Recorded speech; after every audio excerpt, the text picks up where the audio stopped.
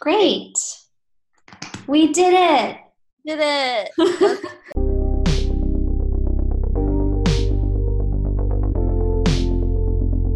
Welcome to Love is Like a Plant, a podcast all about love and relationships and dating and breakups and everything in between.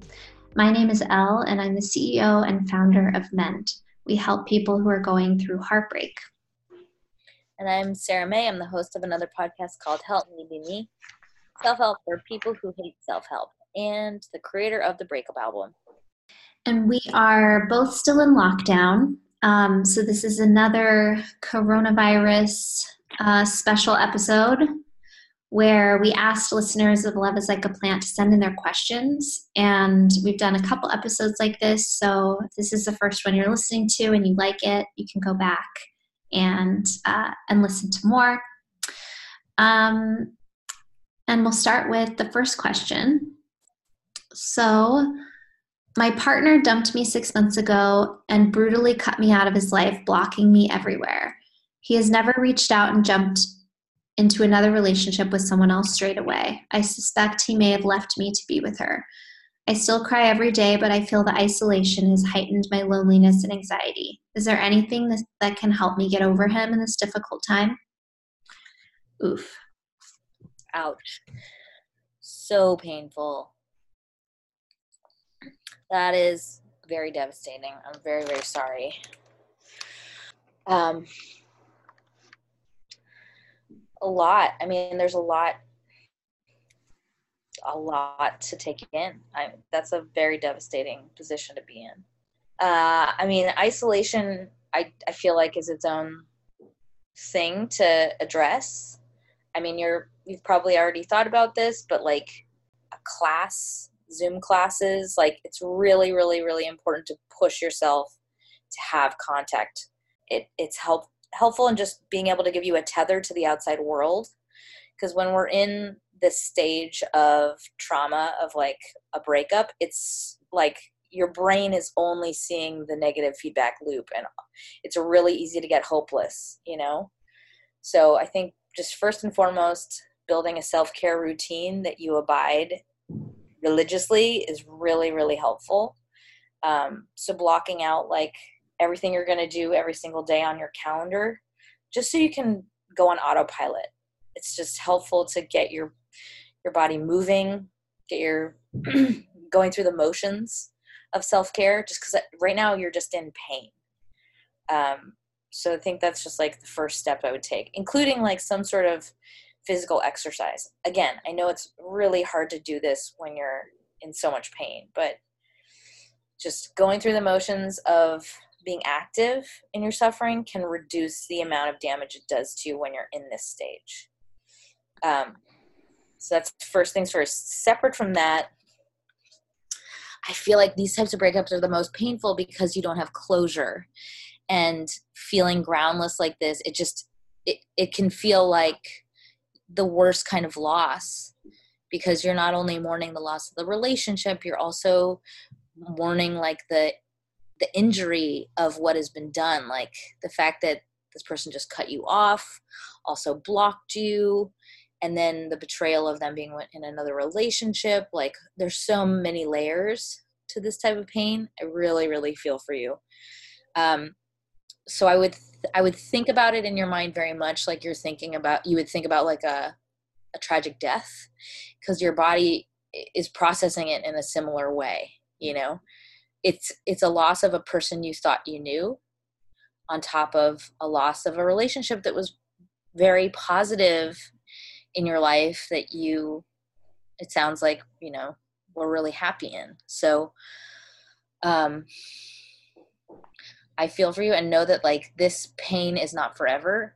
It's just a lot right now, and allow yourself to really just process and grieve and move through this pain like the best way you know how. It's really about allowing yourself to like have enough support and structure while it passes through your body. It's kind of like you somewhat have to digest it and just survive that for a while.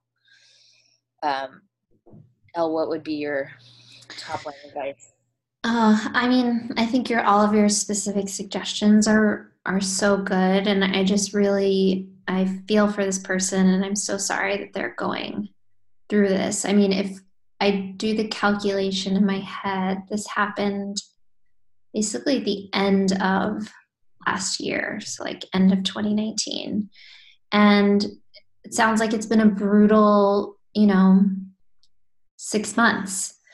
Um, I mean, the fact that we're going through a pandemic right now, and there's probably a lot that you're dealing with related to that, but you are already going through such a major, uh, grieving process and upheaval in your life because of the breakup. So I'm sure this feels just,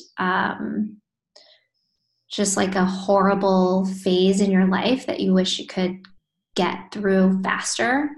Um, and just the circumstances of the breakup are really difficult. The fact that you're in isolation now, I mean, it is not an ideal environment to be trying to mend in. Like, that's just the reality of it. It's not an ideal environment in general for a lot of people. So my top line advice would be that if you're crying every day and you're really struggling with kind of daily life, just kind of getting yourself up and doing things and connecting to people and taking care of yourself, I would just add to really think about finding support in a therapist or a counselor. The beauty of the time that we're in right now is it's very easy to connect to those people online. There are a lot of communities for that, apps for that. There are a lot of free resources right now too for people who are struggling with with depression and anxiety and loneliness. So I would definitely try to find support, because you don't need to kind of suffer your way through this alone. Mm-hmm. But I think all of the like specific advice you gave is really on point. And if you can do even just like one of those things a day, you're doing great. Yeah, I feel like that what you just said is such an important thing to remember, which is like when you feel hopeless and when you feel stuck, it's that is a key time to pull something from outside of your little bubble in to help you. Like, we don't have to do this alone. We don't always have all the answers, and if we can't solve it on our own, that just means you have to seek outside of whatever your immediate, bubble is. Like a new resource, a new person, a new professional, a new book, something outside of you that doesn't exist in your sphere yet. And that is how we move out of where we are. It's always possible. It's like when we're depressed, our brains tell us like, this is reality, this is the future, this is how it's always going to be, and it's not. Don't trust your brain right now. Yeah. Yeah. And just the last bit of advice I would give is, if you're feeling really overwhelmed and anxious and it's preventing you from reaching out for help because you just don't know how to get started, that's completely normal. And a lot of people who are facing difficult situations, especially when they're heartbroken, feel that way. So one thing you can do is just reach out to someone that you trust, like a friend or a family member, and ask if they could help you. And I know, I mean, personally, I've done that. There was a period when I was going through a really difficult breakup, and I was just overwhelmed by the idea of trying to find a therapist. And so I reached out to my mom and asked if she would help me kind of like look through the list. That was years ago. So things have changed so much since then. And I would say that finding therapy or a counselor it's much easier now because a lot of it is online. But you can still kind of, enlist someone to help you and be your buddy through that process. Mm-hmm. I hope that's So, yeah, sending you love wherever you are. should we do the blindside question? Yeah, let's do that one. So we have another question from another person that's kind of related. How do you cope with a breakup that is completely blindsiding, where your partner refuses to talk to you in person or tell you what wasn't working? Um, that is painful. Yeah. And I feel like this happens a lot, actually, just hearing it from menders. And I think one thing you have to remember, it's related to the question that was just asked, where the person has been blocked out of their ex's life. The thing you have to remember is that everyone copes with breakups differently. And for some people, they have to block someone out. And though it may feel completely shocking and sudden to you, it's possible that they had been thinking about it for a while. And of course, they have the benefit of that extra time to process, and you don't. And that's the difficult thing about the situation. But I think, as difficult as it is to hear, you do just have to remind yourself that it isn't personal when people deal with a breakup that way. They're just trying to get through the best way that they know how.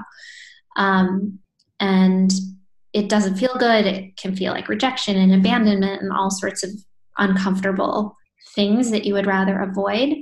But know that it is very common, and it's not a reflection of how they felt about you or what the relationship meant to you, or a reflection of your worth. None of those things. So I know, as difficult as it is to get that advice, I would say just try to remind yourself, even if you just tell yourself and you don't necessarily believe it yet, just try to remind yourself that it's not a reflection of you and who you are. Totally.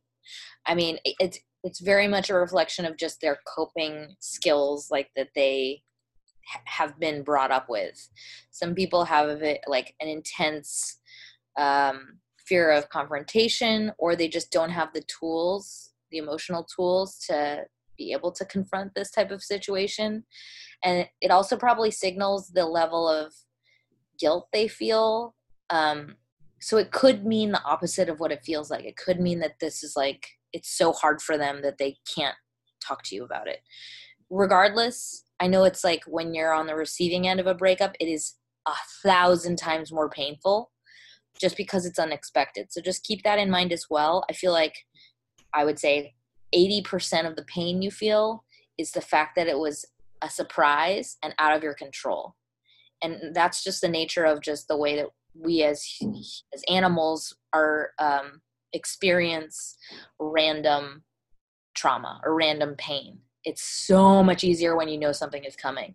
So if you were the one that was in control of this, you wouldn't be reeling as hard as you are now, just based on the relationship itself. So know that the majority of the pain comes from the shock part of it. And that's just like, there are so many experiments done on animals that prove this that I will not go into it, but yeah. It is true, though. And I think the second part of this is, well, they say, how do you cope when the person won't sit with you in person or talk to you about what wasn't working?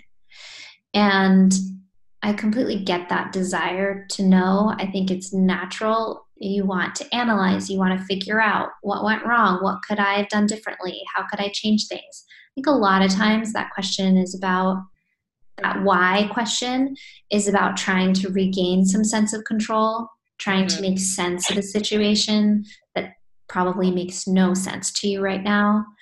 And so I think you just have to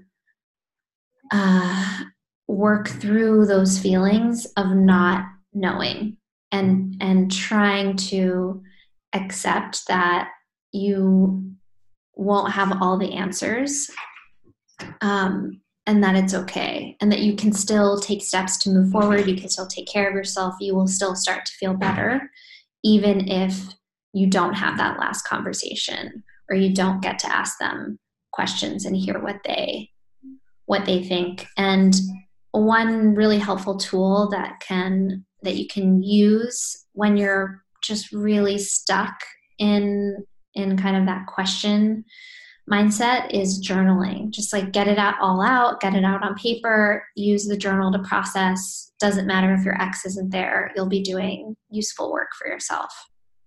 Yeah, I always give people I work with a decoder ring, and that is to write down all of their actions. All of their actions are also a statement. So like you can very much discern what they were or I would say a version of what they're thinking and what their words would have been just by translating what their actions show you. So like this person's actions show you they were not aligned in their external behavior and their internal world and their internal intentions. So that just tells you like they weren't ready for a relationship. Their actions also show you that they were not capable of being present with you and being honest with you. And that shows like possibly a split, maybe they were afraid, maybe they were convincing themselves they were at a certain place in their life and they weren't. So I would encourage you to try just journaling on that, just writing down all of their actions and translating like, what does that action show me about who they are? That's a great idea. Really good exercise. So sorry though. That sounds terrible. And we do have another question that's slightly unrelated. Should we throw this one in here too? Yeah, let's do it. All right. So this is also a very difficult situation. This one's related to quarantine. This person's request, they said, I live with a roommate. Their roommate is not compatible with me or my lifestyle. She's not very considerate of space, cleanliness, or shared areas. She will stay up all night talking loudly, leaving messes out, etc. I found myself teetering on trying not to nag, but I've been dealing with a lot of discomfort, and they have signed a year lease together. So this person has been looking into moving, but that would be very inconvenient. So they would like advice on how to control anxiety and better deal with the situation as it stands. Tough. Very tough. Roommates are tough. I mean, living with people is tough. And I think there are a lot of people who are in relationships or, with living with roommates in lockdown and in confinement, quarantine, whatever it is for you, who are struggling to cohabitate. It's difficult for people to deal with the stress of a pandemic and the daily life, the rhythms of daily life, and then also work.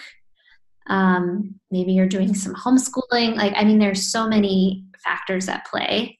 So I feel like this question can really be relevant to a lot of people. I think the main advice I would have for living with someone, especially during this time, is just to really try to understand where they're coming from. And this advice was given by Esther Perel in a great New York Times article. We've written about it on our blog at Mend.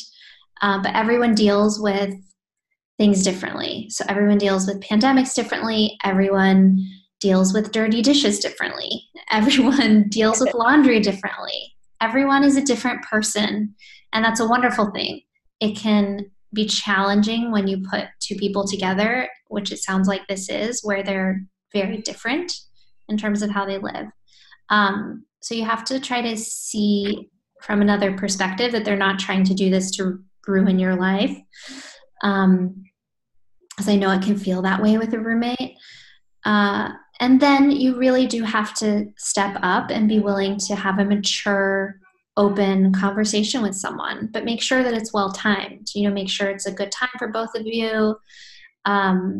Make sure you're not catching them like as they're about to run out the door or they've had a really difficult day at work or something. Don't like blindside them with like a list of demands that you like put on the fridge or something. Right.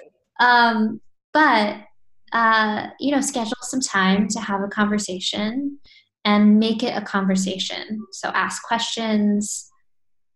Think of it like a game of tennis. Don't do all the talking. Try to compromise. There has to be give and take. But those would be my suggestions for living well together in confinement. It's tough. It is. Yeah, there are a lot of articles about the spike in the divorce rate in China. Yeah. Quarantine. So you're not alone. I mean, it's definitely a difficult time, especially if you haven't chosen the person you're living with based on their personality. But I totally echo what you said, Elle, about just like not taking it personally. It's definitely like, it's just the way they grew up and their habits. It's not at you, you know? So I Yeah. think that is such a key thing to remind yourself of, especially if you're getting upset. And then I also think it's just like, take the emotion as much as you can out of drawing your own boundaries. It's just, they just are, you know? You are allowed to say like what you need from a person that's sharing a space with you. And as much as you can enforcing those boundaries. And it doesn't have to be like a negative. It doesn't have to be an offensive, you're not being mean. You're just saying like, I need you to respect our shared space. And that just is. And whether or not they abide that is a separate thing. Hopefully, if she hears it, in a way that's not like full of anger or, as you said, like mistimed, they should be able to respect at least part of those boundaries. But that's all you're going to really do. It's just like set up what you deserve and want from somebody else and then let the rest go. It's like you're allowed to protect yourself. You're allowed to state your needs. And that's not like a mean thing. I might be reading into your message, but it seems like some part of you feels like a nag, and it doesn't have to be a negative, Yeah. It's Yeah. just the nature of like sharing things. Yeah. Yeah. I think that's really good advice. And on because she mentions that, or I'm assuming it's, who knows? I don't know if it's a guy or girl. They mention that they're cleaning up after their roommate and dealing with a lot of discomfort. And I would just say, don't go down that road. I've done that with roommates. Yeah. Just builds up resentment. Yes, for sure. And just take the high road and just address it. As uncomfortable as that can be, it will be much more comfortable when you can come home and you feel good about the bathroom being clean and the sink being empty and all of these things. It will feel so much better, and you may have had to experience a slightly awkward conversation, but then you'll get over that moment, and you'll just be so happy that you had the conversation. And if it doesn't go well and you're finding that you're not living together, well, then you have your answer for your last question, which is like, do I move? It's inconvenient. What do I do? And eventually you may have to move if things don't get better. But a lot of times things get better when you can communicate effectively. So good luck. Yeah. I feel for you. So we hope you enjoyed this episode and that you got something out of it. And we send our love out to all of you who are really suffering right now. And if you like this show, please hit subscribe. If you know someone that could benefit from it, please share it. And Elle, what do you think love is like? Just one last plug before I give my love thing. We're on Spotify now, and I don't think that we've mentioned that in past episodes, but we are on Spotify, and we have been for a while, but you can listen to us there if that's where you prefer to listen to your podcasts. So I just wanted to give a shout out to Spotify. What is love like? Love is like a Kindle Sometimes it has to be charged.